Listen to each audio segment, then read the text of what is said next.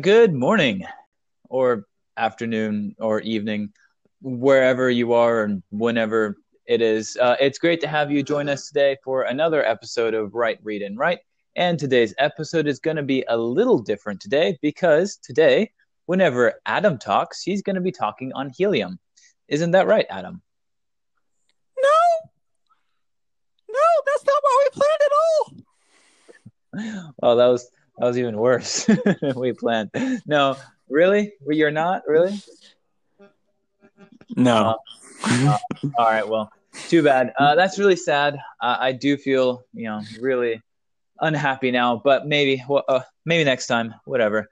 But anyway, all right, Adam. Then can you at least distract me from, this sadness that I'm now feeling, by telling me what you've been up to this week? Well, I very much doubt that my personal experiences will make you happy, Josiah. That's just not how happiness works in my experience. No. But I will tell you about my experience this week. I've been walking probably every single day, but Monday was special. I saw three puppies running around, being puppies, very puppy-like. Their ears were so big and their heads were so small.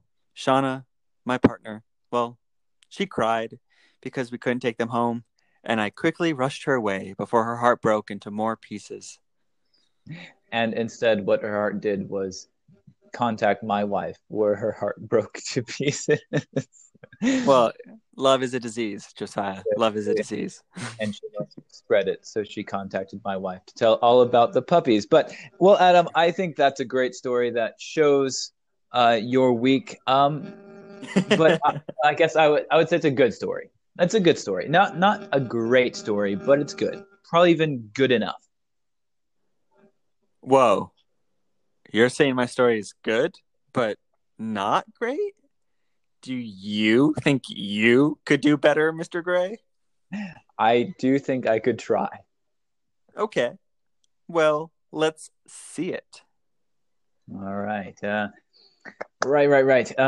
Here we go. So this was my weekend. All right. The texture was rough on the rock wall and it scraped against my fingernails. My hands trembled and my muscles ached. How much longer can I hold on? I wondered and braved a look overhead. The top of the wall seemed to tower miles above me, and dips and lips of rock only stretched the distance. I steadied my breath, and as I did, sweat trickled down my back, chilling my skin. Just one more try, I told myself, and leapt, hands outstretched. My fingers snagged onto a sharp jut of stone, and I swung. My feet kicked out for a foothold, but found none. I fought to hold on, even as my fingernails betrayed me, and then I fell, crashing into the soft mat below. All right, that was my weekend. What do you think, Adam? It was good, but it wasn't great. It wasn't great. Okay, now I'm offended. Do you want to tell me why? Well, actually, I'm going to tell you why I think it's great. How about that? So, see, Adam, what I did, well, what you did, let's start with what you did. What you did was that you told me everything that happened in your story. You told me, and it just kind of felt a little bit clinical, like you were almost reading a report. But what I wanted to feel the story. And that's what I tried to do in my story of climbing on the rock wall last weekend. So I added lots of emotion and tension in there. And of course, yeah, in real life, no one tells stories like that. It would feel very forced. But when a story is written, all those extra details and experience, they really draw me in. Do you agree? I do, and I think that's it. You know what? I think the problem and the solution. I don't need to be fed every detail. I have a gray, wrinkled blob in my skull processing million bits of information. It is processing the pressure that I'm putting on the skin of my behind as I sit and talk about it. It thinks. I think. I can figure things out, and I love figuring things out. Telling me instead of showing me is like getting constant spoilers for the movie that you are actively watching. Let my brain do what it loves. So I totally agree. Like, show me, don't tell me, because I can figure it out.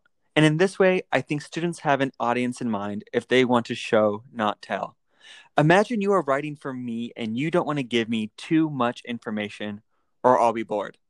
I want to translate what you're pitting out into something I can relate to. If you tell me everything, maybe I won't be able to relate to it. Show me, and I'll add my own context. If you tell me too much, you might miss that mark. And I'm telling you exactly what I want to read, and that is stories that don't tell me. Show me. Give me a moonlit sky without telling me the moon was high and in the sky. Show me by having your main character stare and wonder about their long lost love. But don't tell me they're thinking about their love. Let them sigh and feel heartache. I get those feelings, and I get how they connect to staring at the moon. I don't need to be told. Show me that they are crying without talking about their tears. You could have them dab their eyes with the bottom of their shirt. Isn't that what people do who are crying without a napkin? Or anything? Show me the situation and outline, but don't tell me by shining a bright light on everything. I've been thinking about it because I dabble in the TikToks, and a lot of TikToks end like 2 seconds early because we know what the end result is, or we can assume. So these people are starting to show instead of tell. They're starting to build up enough in their TikTok videos to be able to give us a good feeling without having to be explicit in their message. And if you want to engage a reader in your writing, dear students, if you want to engage their brain, then leave out the obvious and allude, and that's a big word, allude to what can be understood and felt without being too direct. Exactly. I totally support that. And to add to that, if you're going to allude to something and going to help readers be led to that conclusion, you have to know your audience. And so we're going to talk about that a little bit. But this hugely old debate in the writing world on this topic, exists. People fight back and forth whether you should show or tell. And by and large, most people do agree that showing is better. You can already see that Adam and I do think showing is a much better way to write. But that doesn't mean you should always show and not tell. Because think about the story that I told you about my experience rock climbing. That'd be fine to read in a novel, but as I said before, in real life, it just sounds really weird and unnatural. You probably listened to me and thought, is this a podcast or an audiobook? Like, this doesn't fit. So if you were to sit down with your friends and tell them about a game you've played and all those vivid, concrete details, that would probably feel really awkward, really unnatural. And that all comes down to audience. It's not the correct writing style for that audience to sit down and tell all your friends exactly what happened in all the vivid details. You want to just tell. You don't want to show. So there are cases where showing is better, obviously. Adam and I prefer that, especially if you're writing a story. But think about your essays in school. Normally for those, you do a lot of telling, which is fine because they're nonfiction. When I'm looking for information on how to go to Bagan, I don't want to find a bunch of descriptive prose about the experience. I just want you to tell me the facts. However, if I was reading a travel log about Bagan's many temples, I would expect to see all those more beautiful descriptions, and I'd want you to show me and not just tell me. Or you can also think about a younger audience for a kid's book. Think about those that you read when you were younger. A lot of those rely mostly on telling instead of showing. And that's because kids don't read at a super high level. They need things to be simple, which is all that telling writing style. It's very basic. It's very straightforward. However, as you become a young adult or an older adult and you start reading those books, they're going to have to be more descriptive and show more, because otherwise this audience will feel like you're talking down to them and treating them like a kid. So do remember, always decide who is my audience and how can I communicate to my audience in the best way. And I like that. And you know what? I'd also like to add, it's also about you, the writer. It's about your understanding of the situation you are writing about. If you've never been in a car accident, you may feel the need to express the shock, the sound of crunchy metal, the leaking liquids, and the sirens of the police. You're telling me about the scene. But if you have been in a car accident, you might focus more on the replay of the swerving light in front of you, or the desperate search for insurance information. These small details that only people who've actually experienced it can show. You can't show what you don't know. You have to tell us. So know your context and know what you know. When you do, you can show it because you know it. Also, know what you might have to tell. Like, know what you don't know. And that's very difficult because if you've never experienced something, you have to guess what you don't know. And when you don't do enough and you feel like you have to guess, do research until you do have a better understanding. And then you're more able to show. And if that isn't complicated enough, think on it. Figure it out. Let your brain have some fun and with the ideas presented and put the puzzle pieces together. But that sounds a lot like work. And since we're talking about work, Josiah, what's your homework for the week?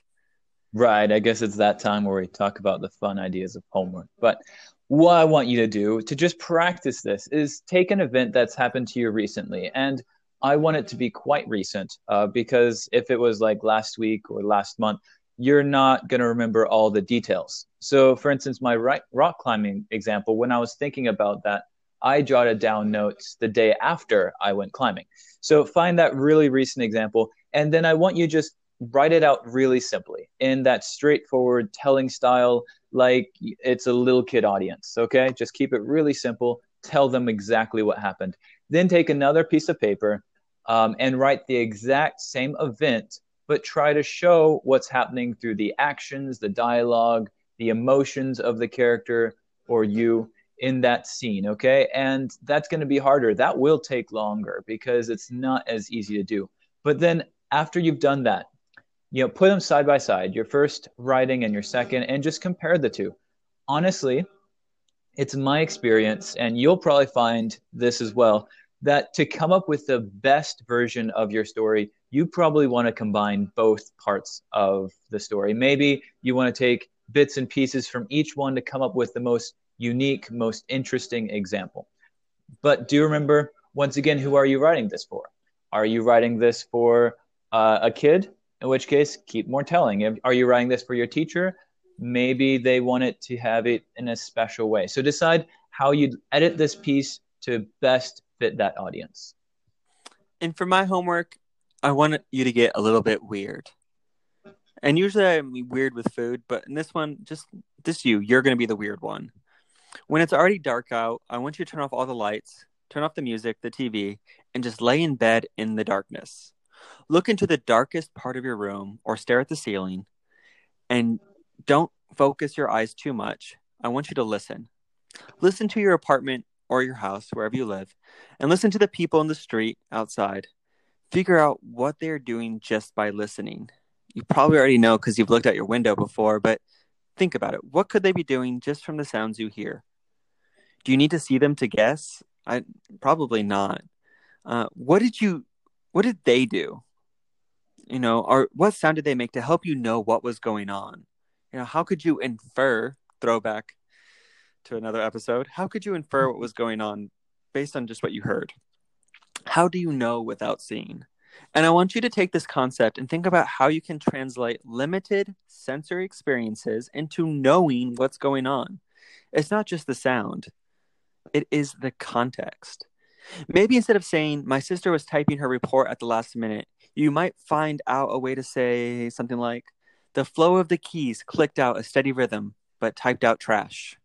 However you want to burn your sister. That's a fun idea. I really like that. And what I really like most about that is how that's very meditative. Just sitting in your room, just kind of ruminating. Ooh, big word.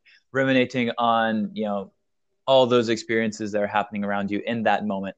And as a skill, I think writing is just a very meditative, very reflective process. So I do think those just go really well together. So thanks so much, Adam. Yeah, no problem. And I always recommend taking away sense and thinking. That sort of process itself, it lends itself to opening doors for different contexts and better understanding. And for all those students out there, I just want to thank you for listening to this episode of Write, Read, and Write. And that's all for today. We will see you next time.